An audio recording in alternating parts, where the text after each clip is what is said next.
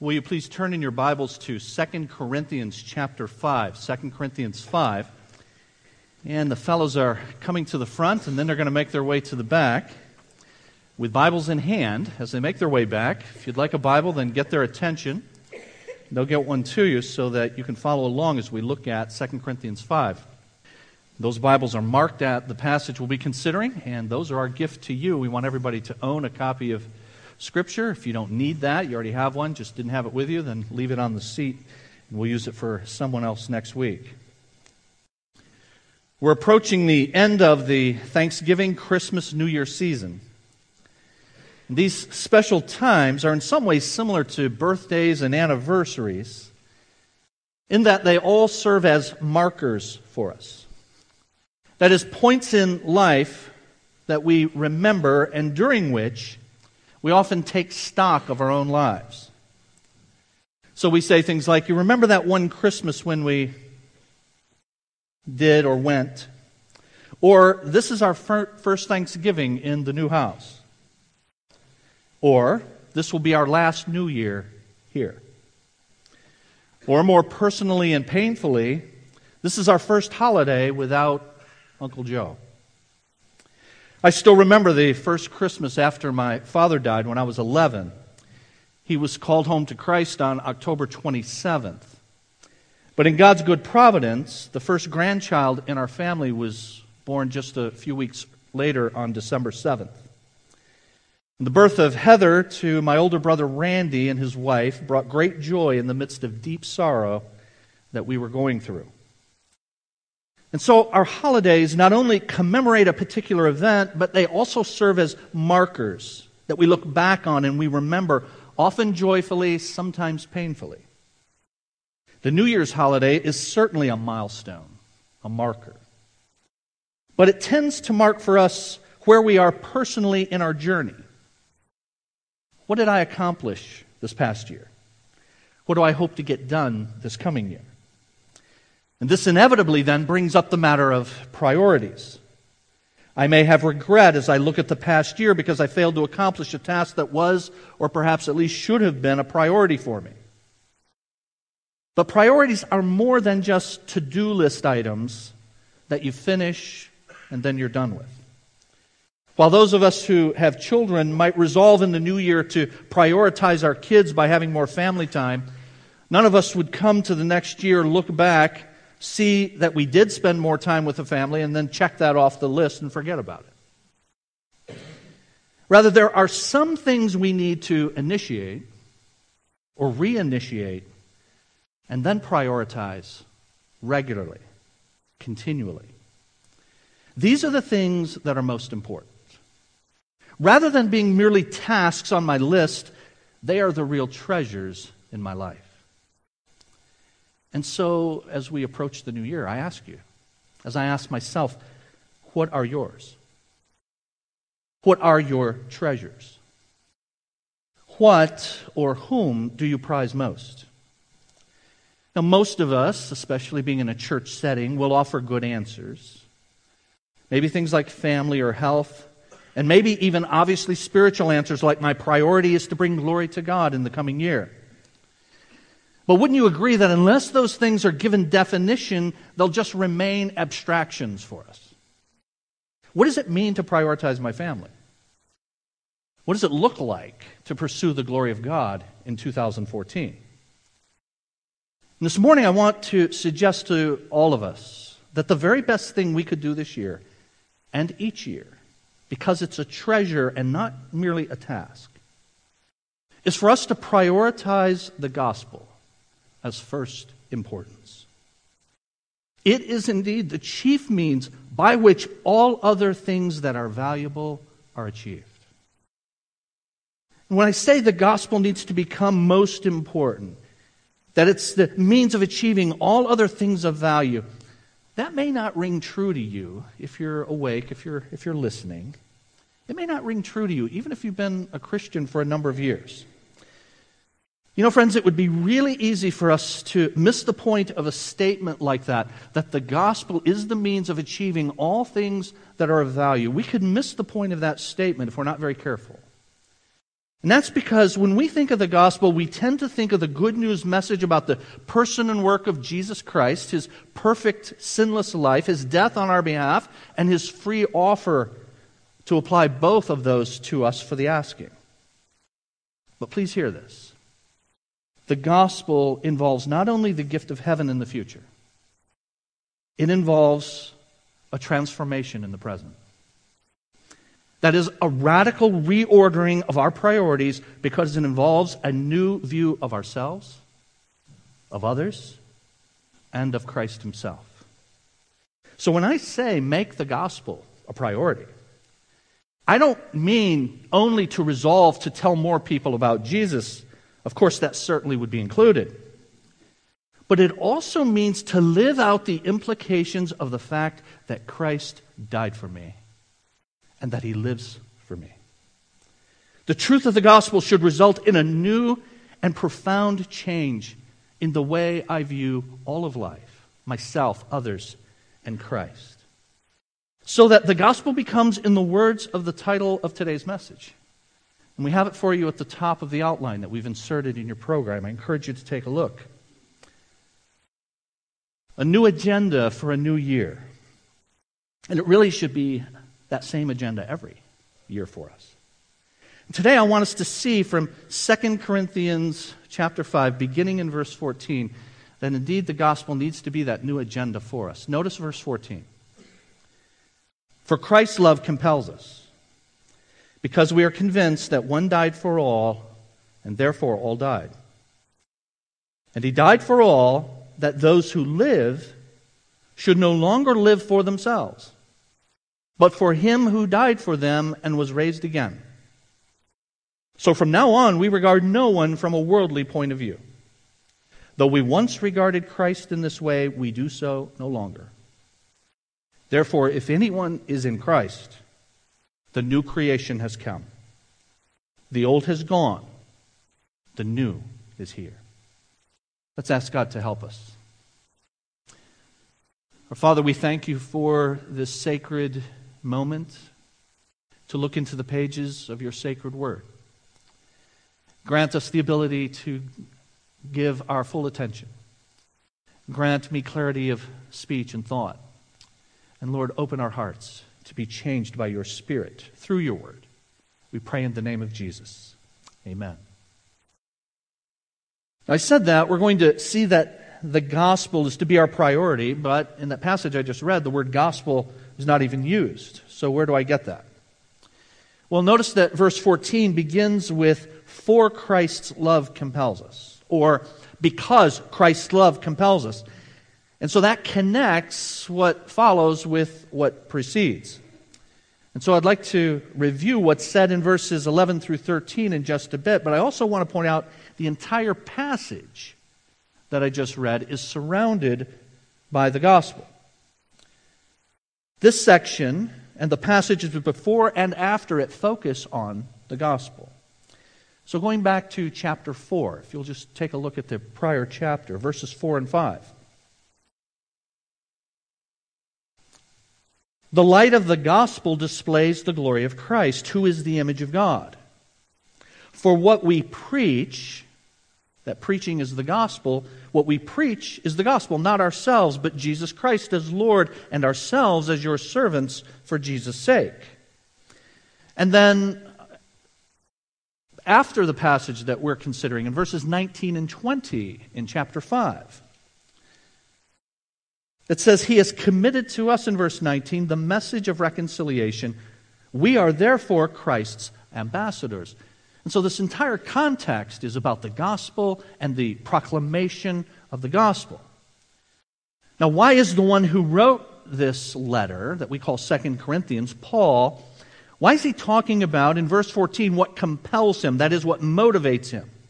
And in chapter 4, he's talking about the fact that he preaches the gospel not about or for himself, but rather for and about Christ. Why is he doing that? Well, it's because he is being accused. And the entire 13 chapters of 2 Corinthians are his defense of his own ministry and his motivation for it. And so as you read through those 13 chapters, that's what you'll find, him defending himself against those who are saying He's not a very impressive guy. He's certainly not much to look at. Sometimes he speaks over our heads. As we're going to see from the verses in chapter 5, they make accusations about him being really out of his mind in some ways. And so all sorts of accusations are coming about with regard to Paul, and he is being unfavorably compared and contrasted to others within the church at Corinth who have insinuated themselves upon the flock that, as we will see, Paul himself founded by preaching the gospel and gathering believers into the church there. But they have since come and set themselves up as leaders.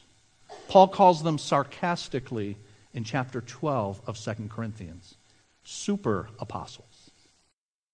I mean, I'm just your ordinary everyday apostle. Those guys are super apostles. And so he's being accused, and 2 Corinthians is a defense of his message and a defense of his motivation. So verse 11 says, "Since then, we know what it is to fear the Lord."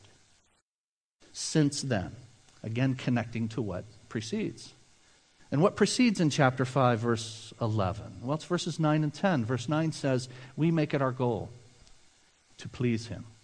Verse 10, for we must all appear before the judgment seat of Christ, to give an account of the deeds done while in the body, whether good or bad. Verse 11, since then, we know what it is to fear the Lord. The word fear in your Bible sometimes refers to trembling before a circumstance or before someone. But most often in the context of our relationship with God, it's an awe.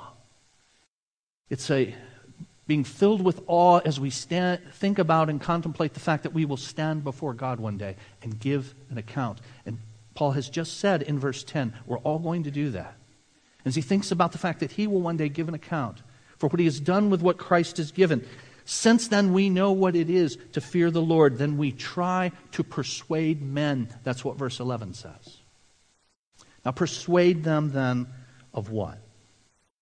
Well, it's to persuade them of the truth of the message, of the gospel message, but also in the context, since he's defending himself against these accusers and these super apostles, it's also to persuade them about his own authenticity.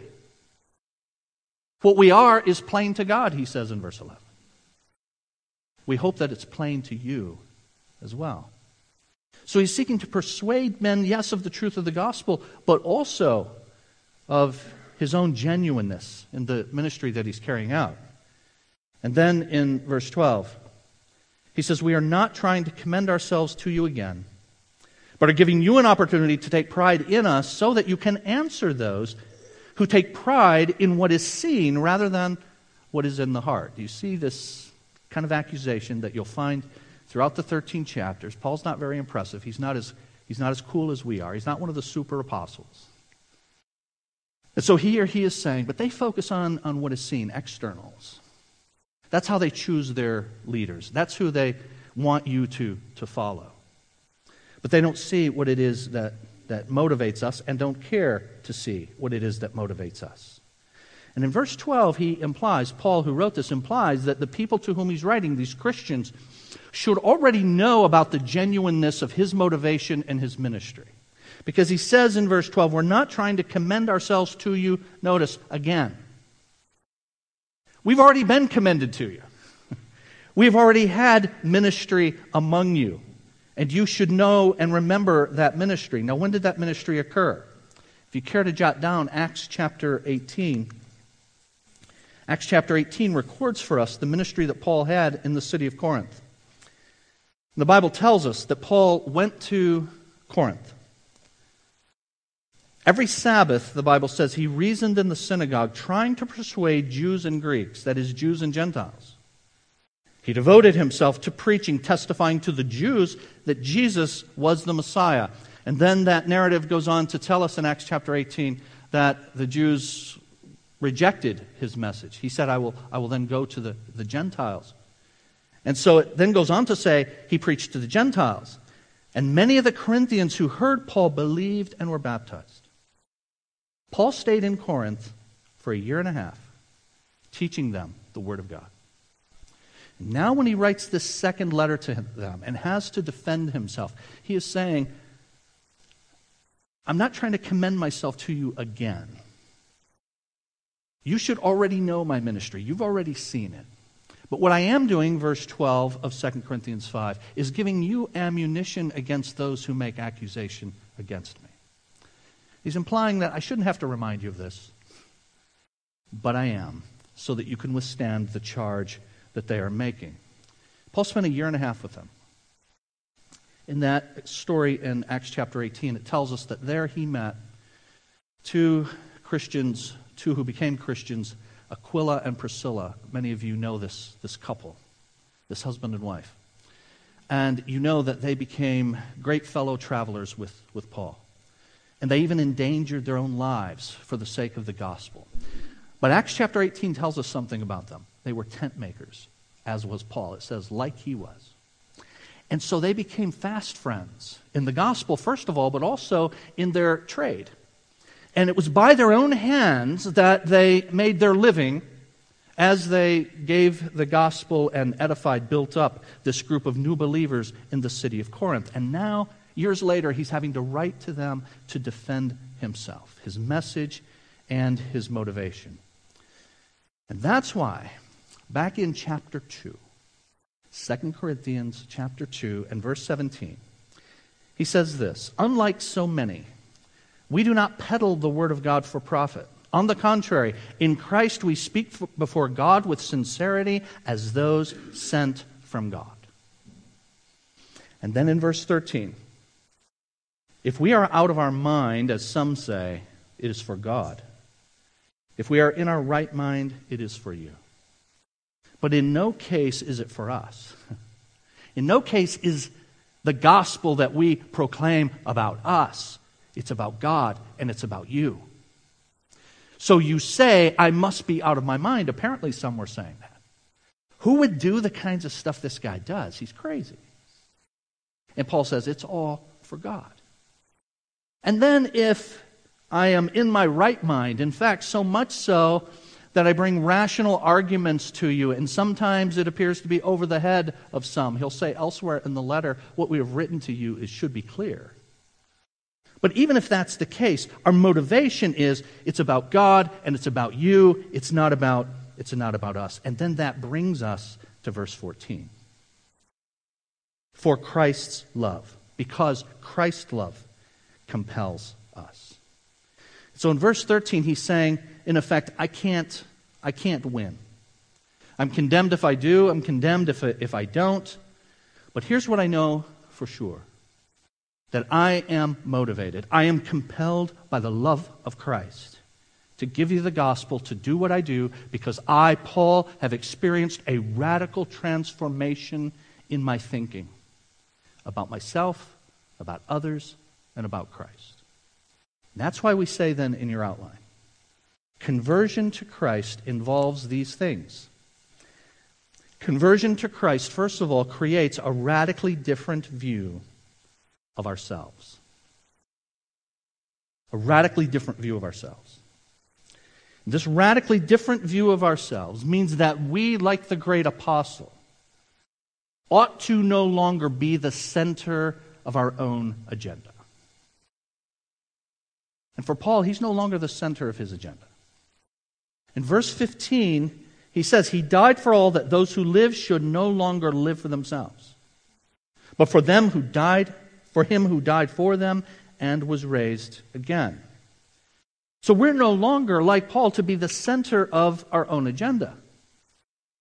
Now, in fact, this transformation took place because, as he says in verses 14 and 15, because Christ died. And when Christ died, those of us who are in Christ died with him. We died to the penalty of sin, thanks be to God. But we not only died to the penalty of sin, but we died to the self-centered agenda that we bring into this life because of the sin nature that each of us has, all focused on me. And so in the book of Colossians, in the book of Romans, and throughout Paul's writings, he talks about the fact that I have died with Christ, and those of us who are in Christ died with him.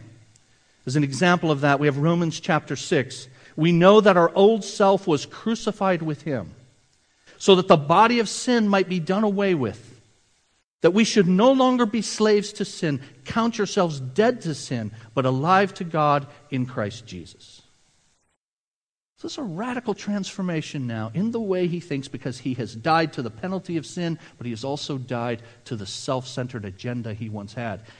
And he, throughout his writings, talks about the self-centered agenda that he had. He was very proud of his own resume.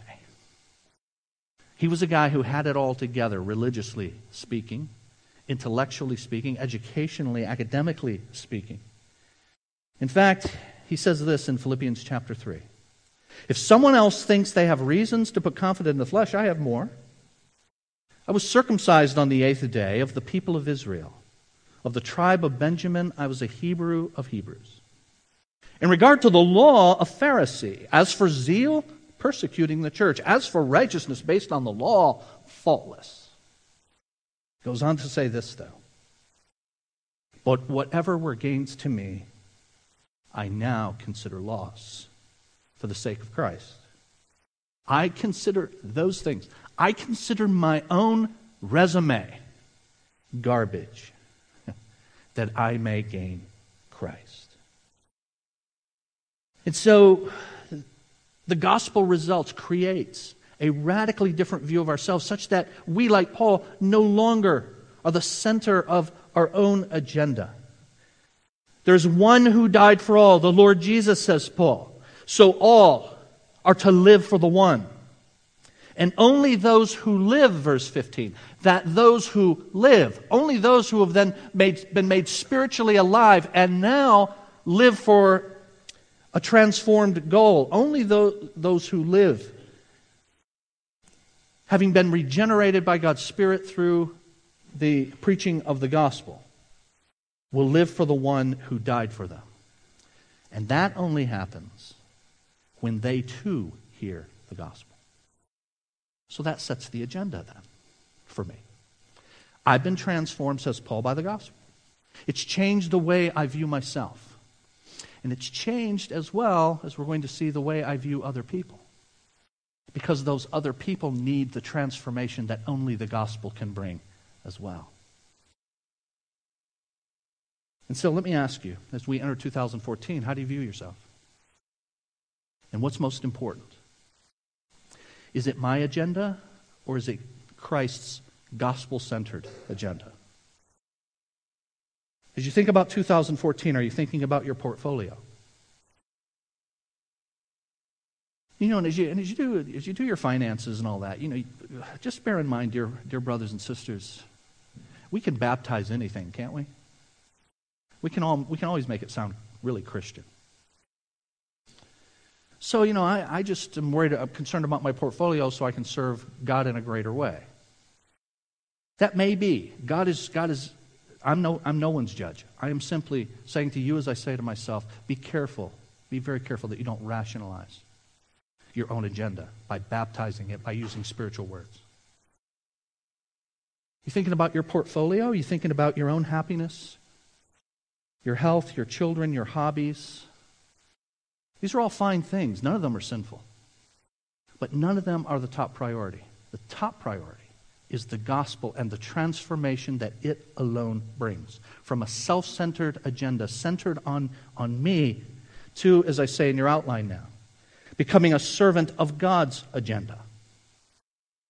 So I'm no longer the center of my agenda because of the transformation of the gospel. I'm a servant of God's agenda. Verse 14, Christ's love compels us. When it says compels us, it literally means crowds in.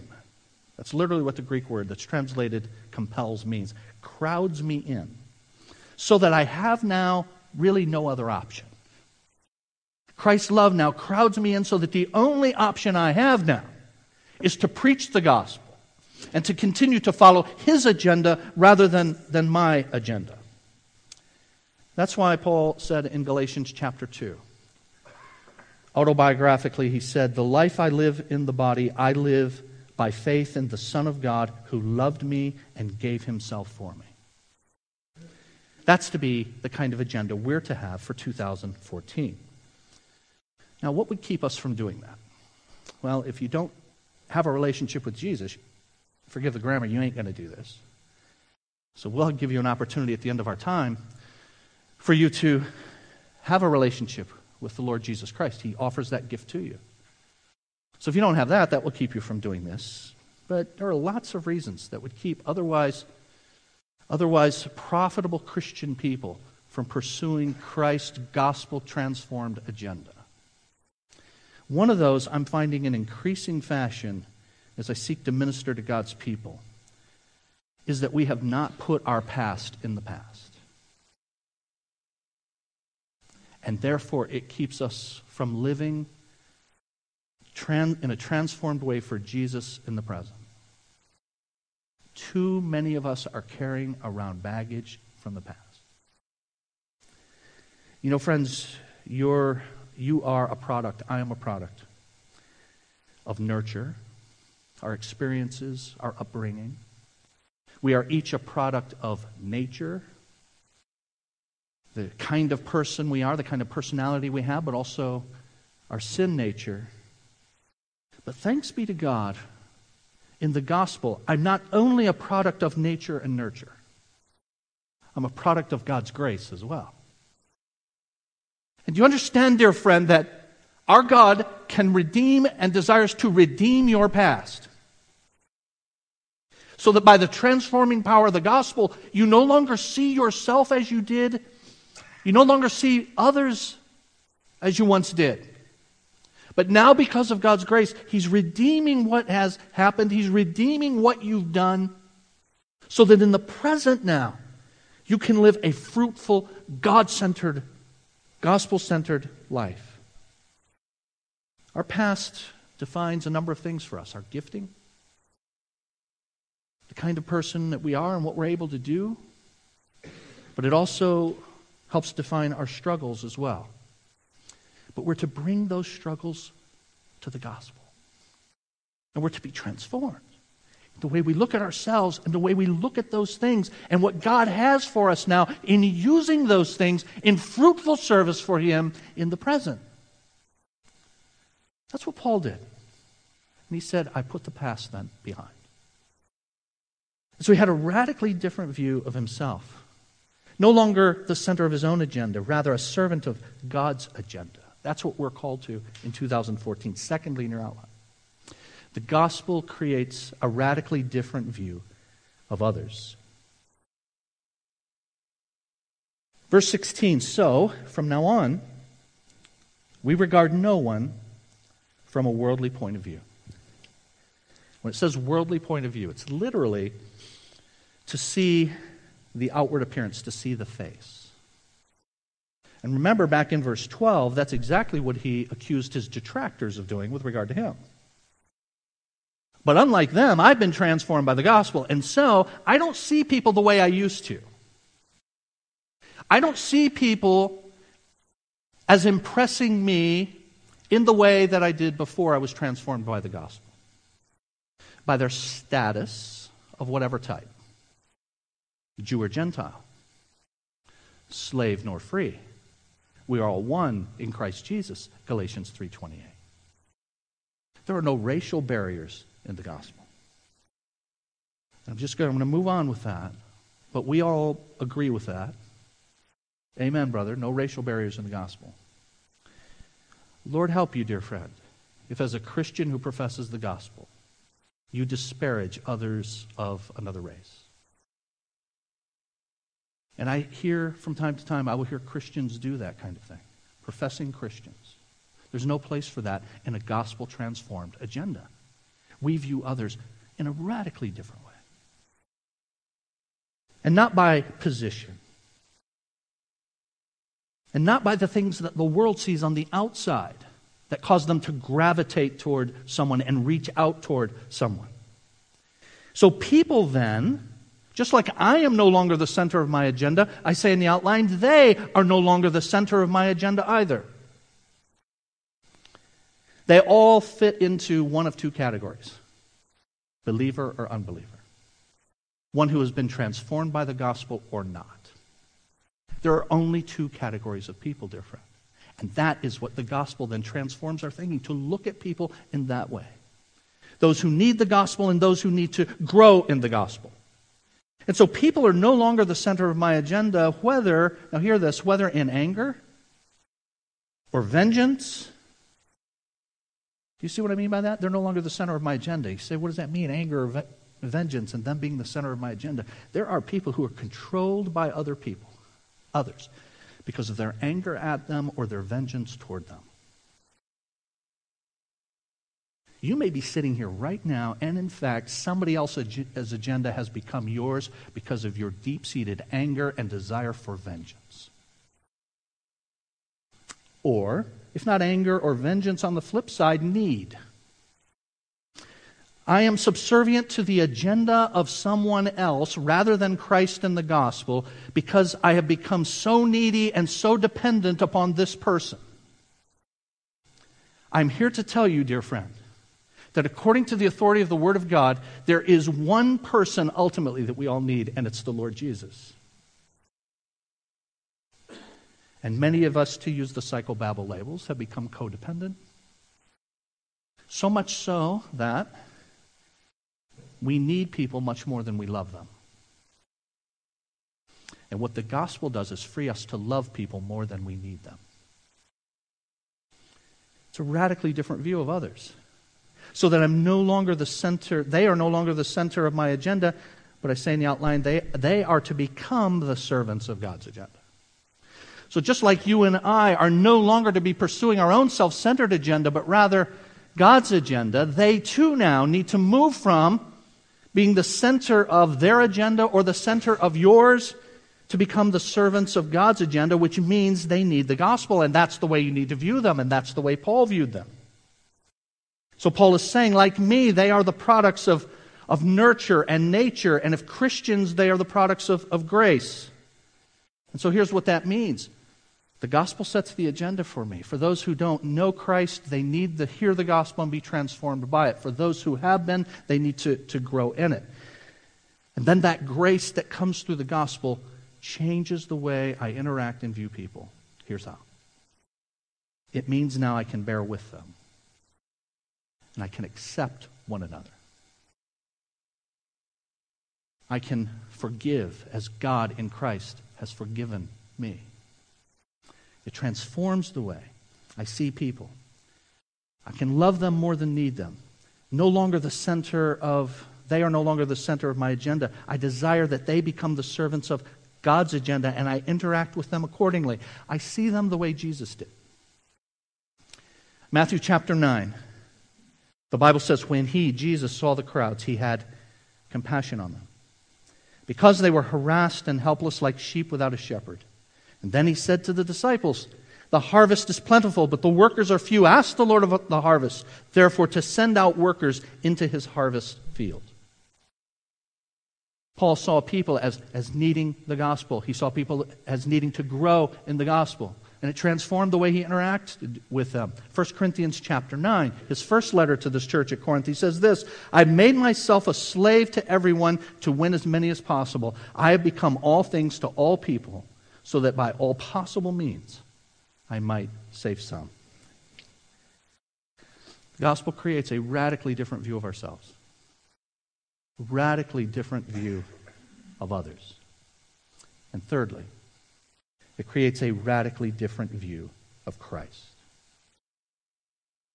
Verse 16, from now on we regard no one with regard to position, with regard to outward appearance, though we once regarded Christ in this way, we do so no longer.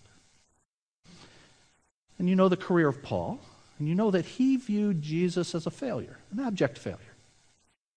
Someone who had been hung on a cross, he viewed him as one who was cursed. He's a loser in Paul's mind, pre-conversion. But then he's transformed by the gospel.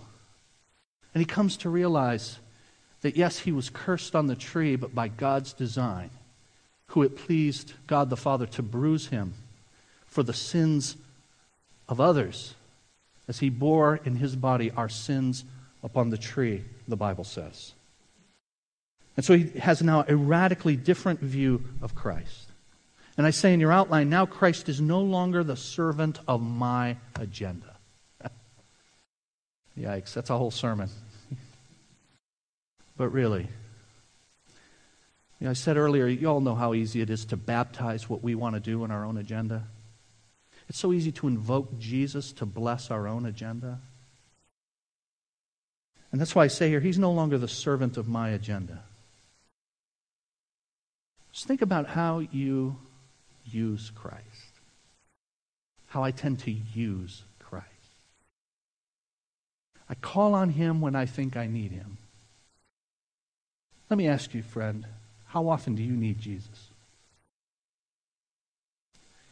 But many of us just call out to him when we're in trouble or when we think something needs to change or it's not to our liking.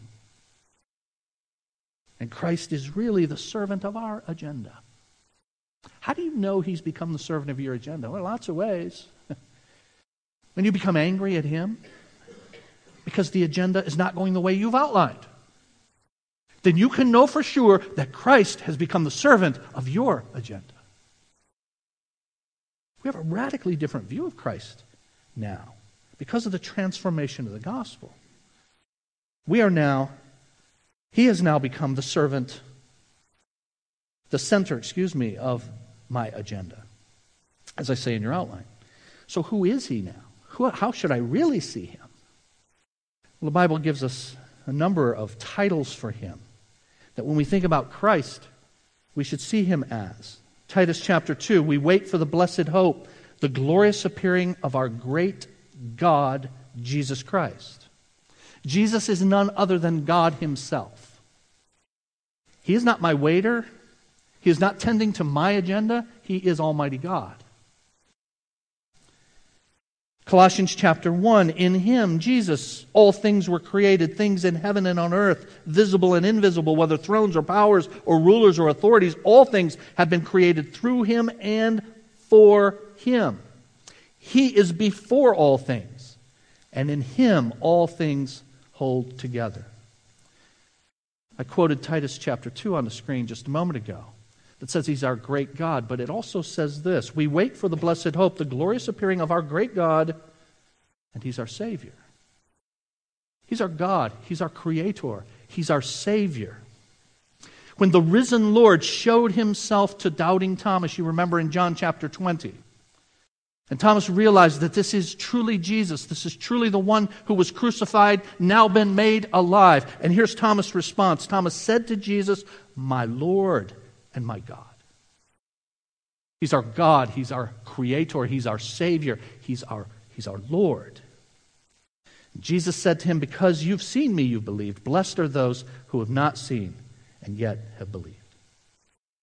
And that's why in that passage in Galatians 2 that I quoted earlier, where Paul says about himself that the Son of God loved me and gave himself for me, he says this at the beginning of that passage: I have been crucified with Christ, and I no longer live.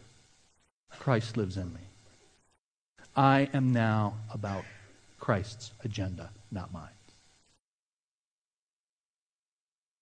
And so we are to do this then. If he's really all of that, and he's all that, then if we've been transformed by the gospel, we're to seek to please him to him. And we're to seek to model him to others. We're about him. We're about his agenda. Let's now, with our lives, seek to please him before him and model him before others. Now, we're almost done. But Paul understood this whole idea of the transformation of the gospel and what it means then about how he views himself, how he views others, how he views Christ. And he has another passage where he talks about this transformation. I'm going to give it to you on the screen. Let's give you a few comments about it because our time is gone. But I encourage you to take a look at it this coming week. In 1 Corinthians, the first letter he wrote to these same people, chapter 4, he says this: I care very little if I'm judged by you or by any human court. Indeed, I do not even judge myself. My conscience is clear, but that does not make me innocent. It is the Lord who judges me. And you got, in those two verses, you got all three of those elements. How he views himself. I can't make an accurate judgment about myself. How he views other people. I care very little about what other people think. I'm not serving other people's agenda. What really matters is how the Lord sees me. And it's the Lord, he says, who judges me. And the word that's translated judges me is the same word for justifies me. It is the Lord who justifies me. It is the Lord who declares me innocent before him because of the blood and life of the Lord Jesus Christ. And that's the gospel. The perfect life of Jesus, the blood of Jesus shed on our behalf, and now I don't see myself in the mirror judging myself. I can't do that. I don't build my esteem of myself based upon what anyone else says about me. What really matters is what Christ says of me.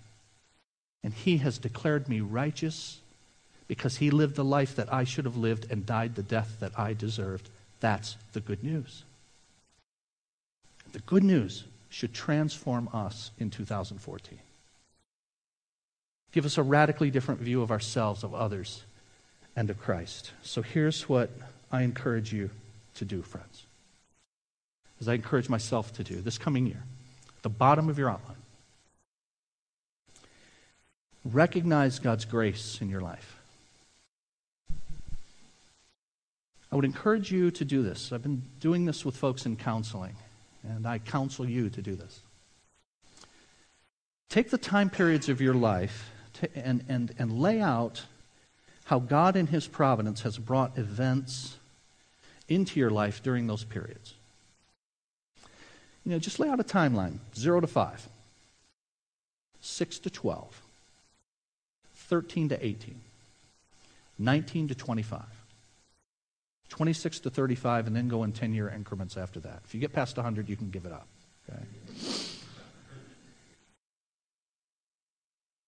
And then write down what's happened to me in my life. Now, some of those things are going to be painful. Some of those things are going to be marvelous. But you need to understand that the hand of your Creator and your God and your Savior and your Lord was involved every step of the way. And his grace now, because of the transforming power of the gospel, is to redeem every one of those things. And as you then lay that out before you, I encourage you to ask yourself, how has this affected my view of myself? How has this affected my view of other people? How has this affected my view of Christ? And then see if it lines up with the gospel. Very often it doesn't. And that needs to be transformed in 2014. Recognize God's grace in your life. And having done that, then do the second thing, respond to God's grace in your life. Respond. That response may be repentance. Oh, Lord Jesus, I've been carrying around anger and bitterness and vengeance and unforgiveness. Or I haven't seen myself accurately from your perspective with the freedom and the forgiveness that I have in Christ. It may require repentance. But it may require that I begin to use now what God has given through all of those circumstances that he has redeemed through the gospel by his transforming power. The response may be I need to use those things now to the glory of God in his service of the gospel. So respond to God's grace in your life, and then lastly, reflect God's grace in your life. Reflect it to others with your mouth. Give the gospel. But by the model of your life, show the gospel. Recognize his grace, respond to it, and reflect it. Let's as a church commit to do that in 2014. Now, I said a bit ago, if you don't know Jesus, none of this matters. Here's how you get to know Jesus. He offers to you for the asking. This transformation, because he lived the life you should have lived and died the death that you deserved. So here's what you do. Realize that you have sinned against a holy God. Recognize that Jesus is the answer to that sin by his life and his death. Repent. You have been handling things your own way. You're going to follow your Lord, your Creator, your God, the Lord Jesus Christ. You're going to go his way. That's what repentance means. No longer my way, your way. Receive Jesus Christ in your life. When we bow in your own words from your heart to God, acknowledge, Lord, I'm a sinner. I need the forgiveness and the acceptance that only Jesus can provide. He lived for me. He died for me. I ask you to take me and transform me. Let's bow together. Our Father, we thank you again for this sacred time. And Lord, as we are on the precipice of a new year, help us, Lord, yes, to look back, but only look back in order to look forward. And as we look back, help us to see your work in our lives. Help us to see how the gospel transforms all that's happened in our lives, the good and the bad and the ugly. And Lord, I pray that if there's anyone who came into this room without a relationship with you through the Lord Jesus Christ, that right now your Spirit is moving upon their hearts and you are drawing them out of the world and to yourself. May they become lips who sing your praises and lives that model your grace. And may we as your church in 2014 and beyond be people who with our lips give the gospel and with our lives model that gospel. To your glory we pray in Jesus' name. Amen.